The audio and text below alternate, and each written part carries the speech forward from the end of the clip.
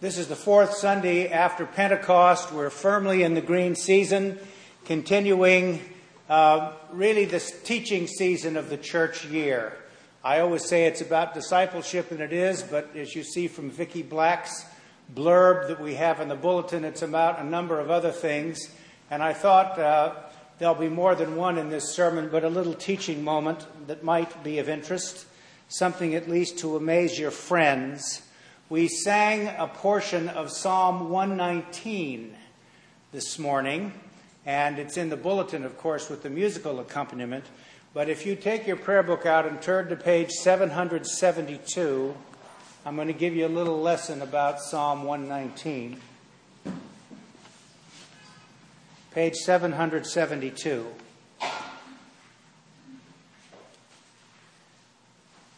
We sang this morning verses 105 through 112. And you'll see there's a heading, None. And then the little Latin description, which comes from the old Latin translation. So people, those who are of that bent, say, oh yes, I remember. Yeah, Lucerna Pedibus Meis, that's the one. None is a character in the Hebrew alphabet. And Psalm 119 is an acrostic. And what that means is that verses 105 through 112 all begin with the letter none. And then the next section begin with that Hebrew letter. And then 121 is ayin. They all begin with that. So it's an acrostic. It's the longest psalm in the Psalter. There are other acrostics, I believe, but I can't remember which ones there are now. But 119 is the most famous one. So you can amaze your friends with that little tidbit of information. We're on a 3-year lectionary, which means that the readings that I'm going to preach on today won't come up again for 3 years. So I always get a little nervous and worried. I suppose teachers of homiletics preaching would say, well, you should pick one and preach on it and don't, But it's 3 years that we're going to wait for these again, and they're all good readings. So I thought I'd say something about each one of them because they might have something to do with how we understand moving into this week and taking anything with us from coming to the liturgy on Sunday that's important. I may get to this. It bears on one of the things in the lessons.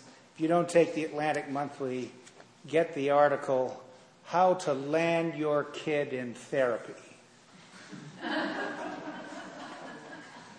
This is really good. It's really, really good. Not the way you think is what it'll turn out. We have 3 readings. Genesis, where we continue the Rebekah and Isaac story. Paul, in the 8th chapter of Romans, doing his usual Pauline turgid reasoning thing. And the parable of the sower in Matthew's Gospel. In Genesis, last week we met Rebekah. And Rebekah now has become Isaac's wife. Isaac is Abraham's son. And like his mother, Isaac's mother, Sarah, Rebekah had a great deal of difficulty getting pregnant, conceiving.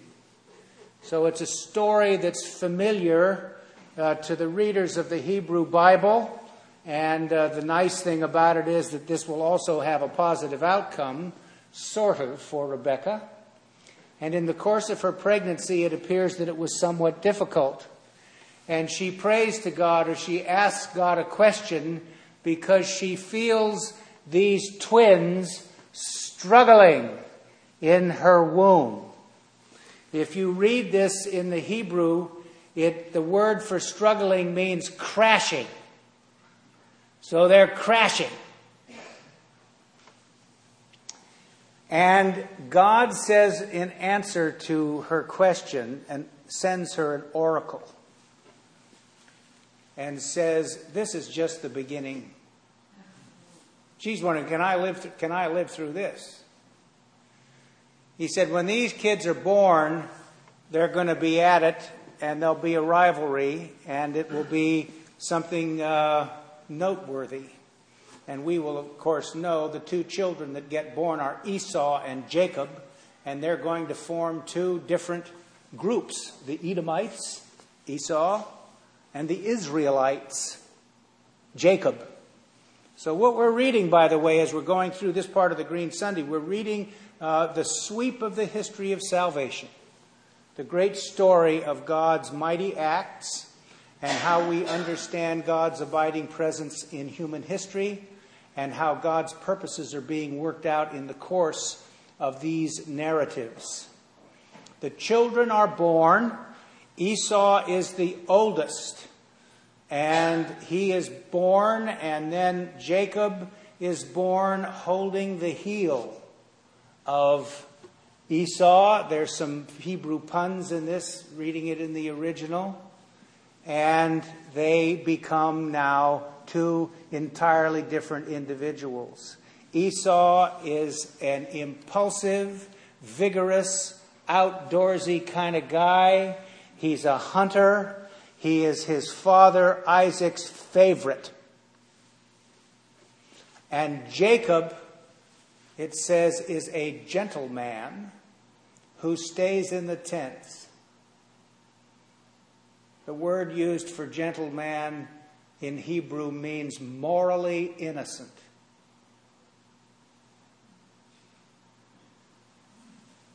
He is going to turn out to be anything but morally innocent. And we will already begin to see in this reading corrupt motives making themselves manifest in his behavior. The story continues. They're grown now. Esau's out running around, hunting. Maybe he had adult attention deficit disorder. Who knows? He just wasn't, they didn't figure it out yet. He's running around. He comes into the tent. Jacob is cooking. I don't know whether there were a lot of men cooking back in the ancient Near East, but maybe in that culture he was cooking. And Esau comes in and demands to be fed. Jacob is making a stew and he wants some of it. So before he gives Esau any, he says, "You need to give me your birthright." And he said, "Is this any time to talk about this? I'm absolutely starving. Give me some of that red stuff." I expect it was red lentil stew. And so Jacob said, "Not until you give me your birthright." So he said, "Well, okay, what do I need the birthright for? Just give me some food." And in the original text it says he inhaled it. Or the better translation would be, he ate like an animal. So the story ends. Now, those of you who were raised on the Bible stories know that what's going to happen is that Isaac ultimately will be dying, and Rebekah, Jacob was her favorite, puts hairy clothes on Jacob, because Esau was an hairy man, and brings him into the tent where Isaac is dying and can't see very well. His vision is feeble. So he wants to reach out and touch him. And he reaches out and touches him, and he feels an hairy man, and he gives him the birthright. So Jacob was a schemer and a plotter and a planner, and his motives were pretty corrupt in many ways. We're going to discover that as time goes on, Jacob is a sensitive person, it appears, from what it says in the text, and he's going to have some real struggles. In fact, he's going to wrestle with God all night. That's where he'll get the name Israel. So he was thinking about this as things move forward. Why do we read this, and how could we possibly make use of it? It's a story about the fact that God can work with anybody. The great matriarchs and patriarchs of Israel were, as some would say these days, complex. We can't just see them marching in a straight line out of their belief in the sovereignty of God, out of their desire to please God and to love God, to understand their covenantal relationship with God. They're a bunch of fickle, wayward, occasionally corrupt individuals. And God somehow takes them and begins now to create nations and to do the things that are present in the biblical promise and to affirm for all human beings that each one of us in big and small ways are part of God's plan for the cosmos. So it's about the fact that God can work with you and me.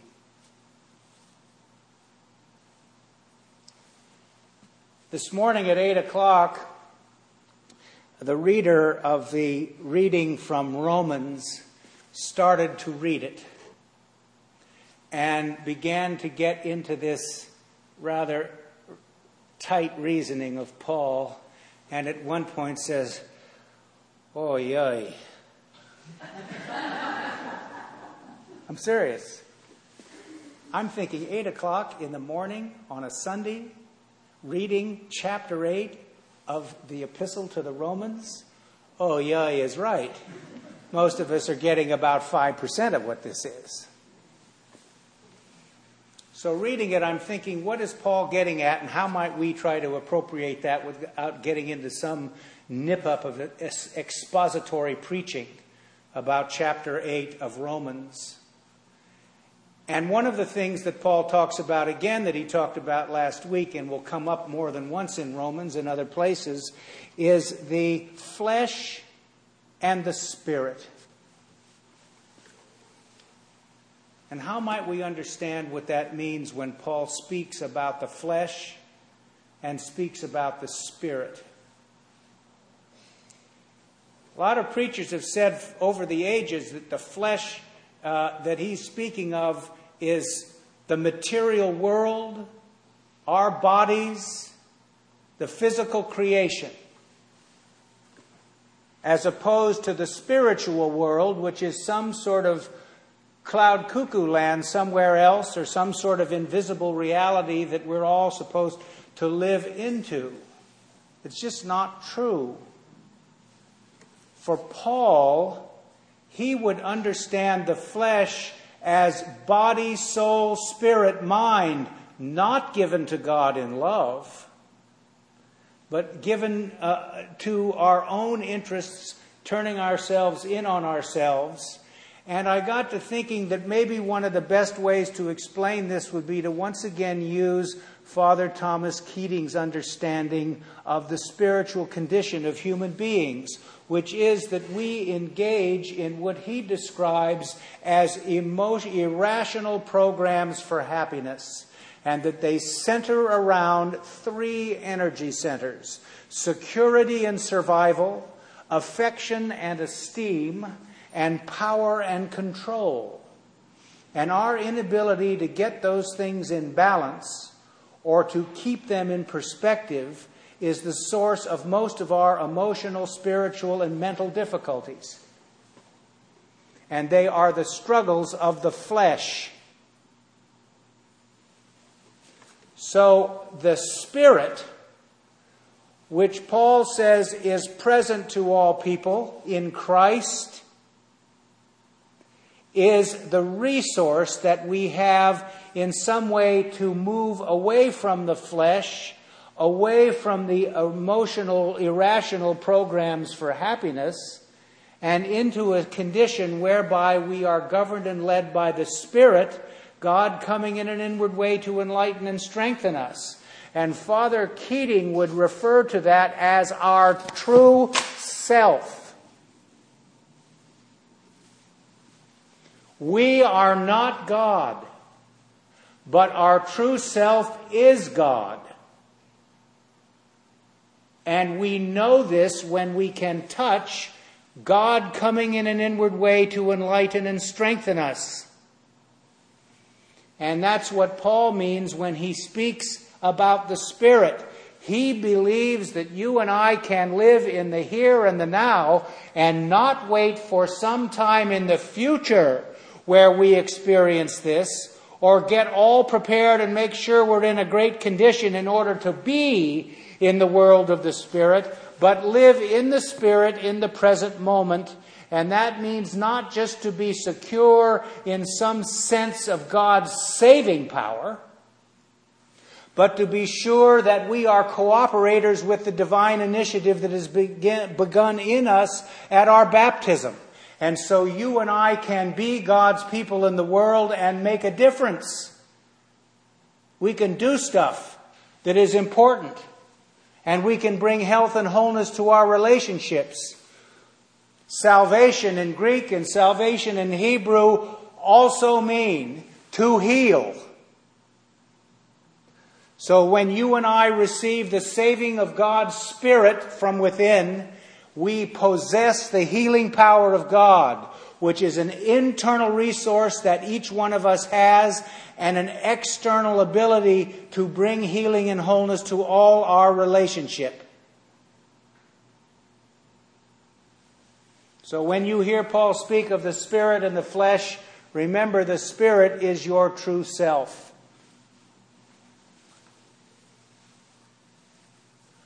Matthew and the parable of the sower. So here's a little biblical scholarship stuff. The original parable, as spoken by Jesus, is verses 1 through 9 of today's gospel. That's the parable that Jesus spoke. The historical Jesus.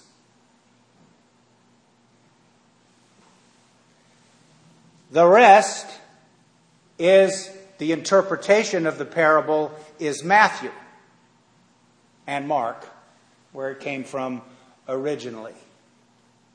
This is the reigning view of the majority of the New Testament scholars and has been for a long time. And there has been some vindication of this view when the Gospel of Thomas was discovered. Because while the Gospel of Thomas is not a canonical New Testament book, it contains this parable neat, without any additions or interpretations. So it's an independent source that indicates to us that this is the material that Jesus spoke. So here's what we need to keep in mind. We're going to hear some parables moving forward in the Green Sundays. What did Jesus mean when he spoke this parable? What was his situation on the ground? What did the church who wrote the gospel that reproduces the parable understand that to mean for them 50 or 60 years later? What was their situation on the ground? And finally, the third way is to say, does this parable have any application to my life or our lives together as a community of faith called the church? And how do we make sense of it? And what do we do with it? So, Jesus. Jesus is in a circumstance where his ministry, his earthly ministry, has stalled. It is not in a condition that he would want. The missionary journeys turned out to be mediocre in terms of their success.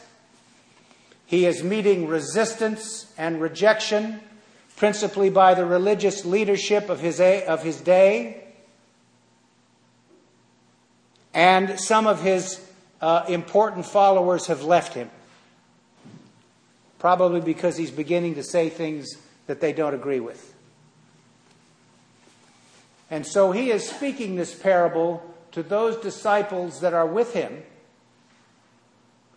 about how we understand God's ultimate triumph in the bringing of the kingdom of God and his sure confidence that through him that will come to be, and that those who follow him will assist in this process.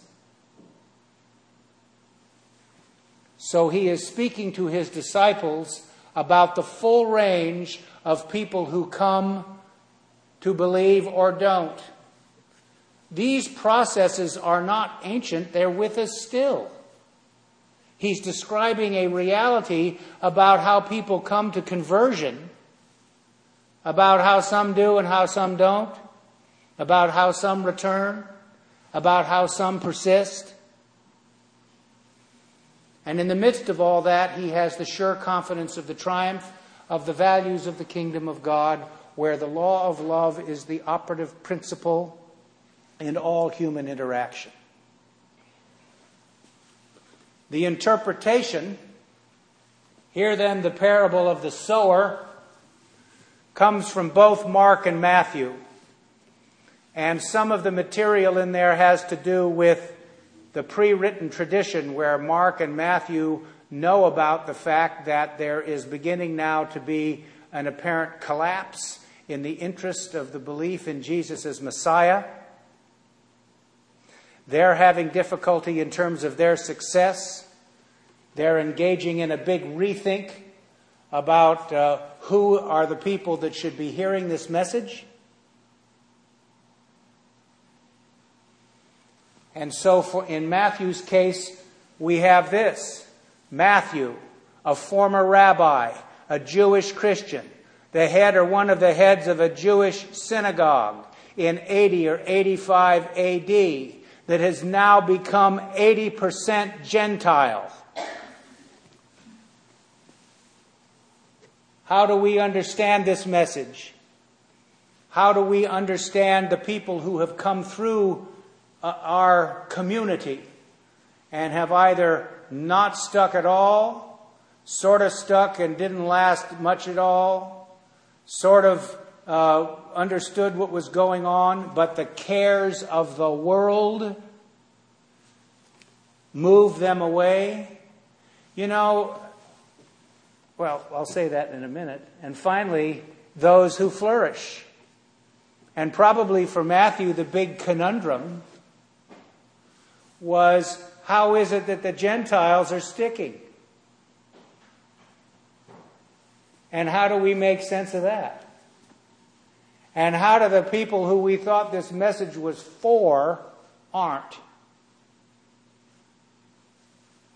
But the sure confidence that in the persistence and perseverance and the maintenance of the interior self-regulation that all people need to have, the kingdom's values will thrive. And in both the interpretation of the parable and in the original parable as spoken by the Savior, we have an absurd accounting of what the result is going to be. 60, 40, 20% yield in the harvest. The best any farmer in the ancient Near East could hope for in their harvest was 7%.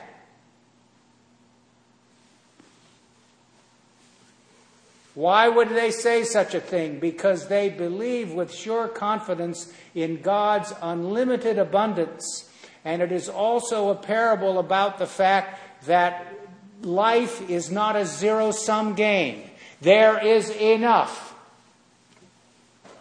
for everybody.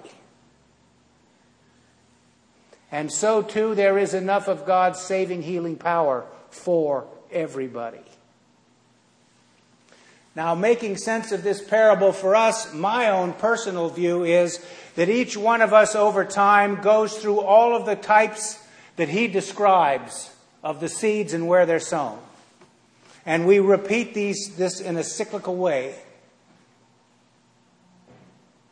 One of the difficulties or one of the affirmations of that is, of course, we live in the age of the remote. 30 seconds of the Giants, 30 seconds on CNN, 30 seconds on Entertainment Tonight, 30 seconds on Suki and the Jersey Shore, 30 seconds on the Food Channel, right? Unlimited choice, right? Unlimited choice, my friends, means no choice. And that's the hard thing for most people to understand. How to drive your kid into therapy. Here's a précis. This is preachable. You're going to hear about this again. The woman who's writing this article in the Atlantic Monthly says that she raised a boy herself. She went to graduate school to become a psychotherapist. And she learned all the stuff. And she learned that one of the things that they believed were necessary for successful parenting. You know, there was always this tension between you don't have to be a excellent parent. You have to be a good enough parent. So she began to get into her practice. And the first 5 or 6 patients that she had were textbook. All this stuff, just writing it down. Here we go, moving from strength to strength here on this. We're being vindicated, all of this stuff. And then she saw a woman in her middle 20s or late 20s who sat down and said, I had wonderful parents. They were always there for me. I love my siblings. I have a cool job. I really love my apartment. And I'm just not happy. And I don't know what's the matter with me. So she thought, well, maybe these people are kind of inflating their remembrance of their childhood and all of the things. And she said, no, they did have wonderful parents. They did do all those things. They were always there for them.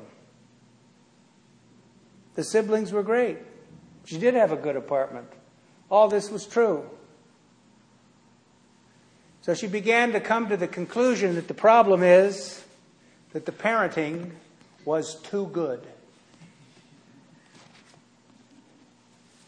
You know, Amy Chua, the Battle Hymn of the Tiger Mother?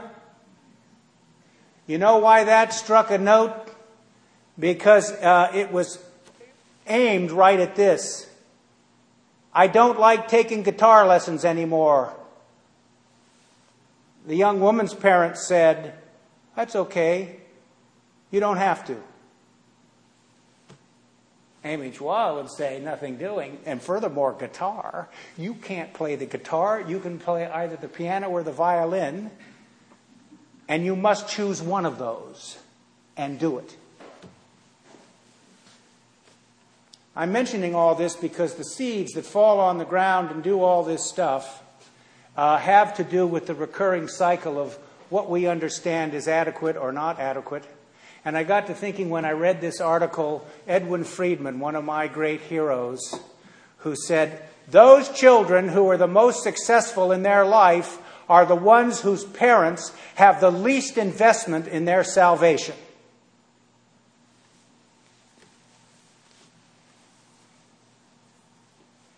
And that flies in the face of what most of us think and believe and feel, maybe because of our own experience, where we wished our parents were more invested in our salvation than they are or were. The irrational programs for happiness.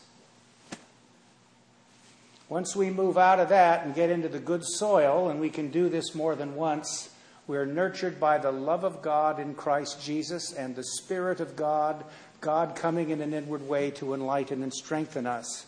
This week, give thanks for the reality that God can work with you, that God unconditionally loves, accepts, and forgives you, no matter what. Give thanks for the fact that you contain in internal terms and in external terms in community and through the worship of the church the ability to express the Spirit of God in the world and to move away from the false self to the true self. And finally, the gospel guarantee for today is that God's abundant healing power is available to each one of us more than we could have asked for or imagined. Amen.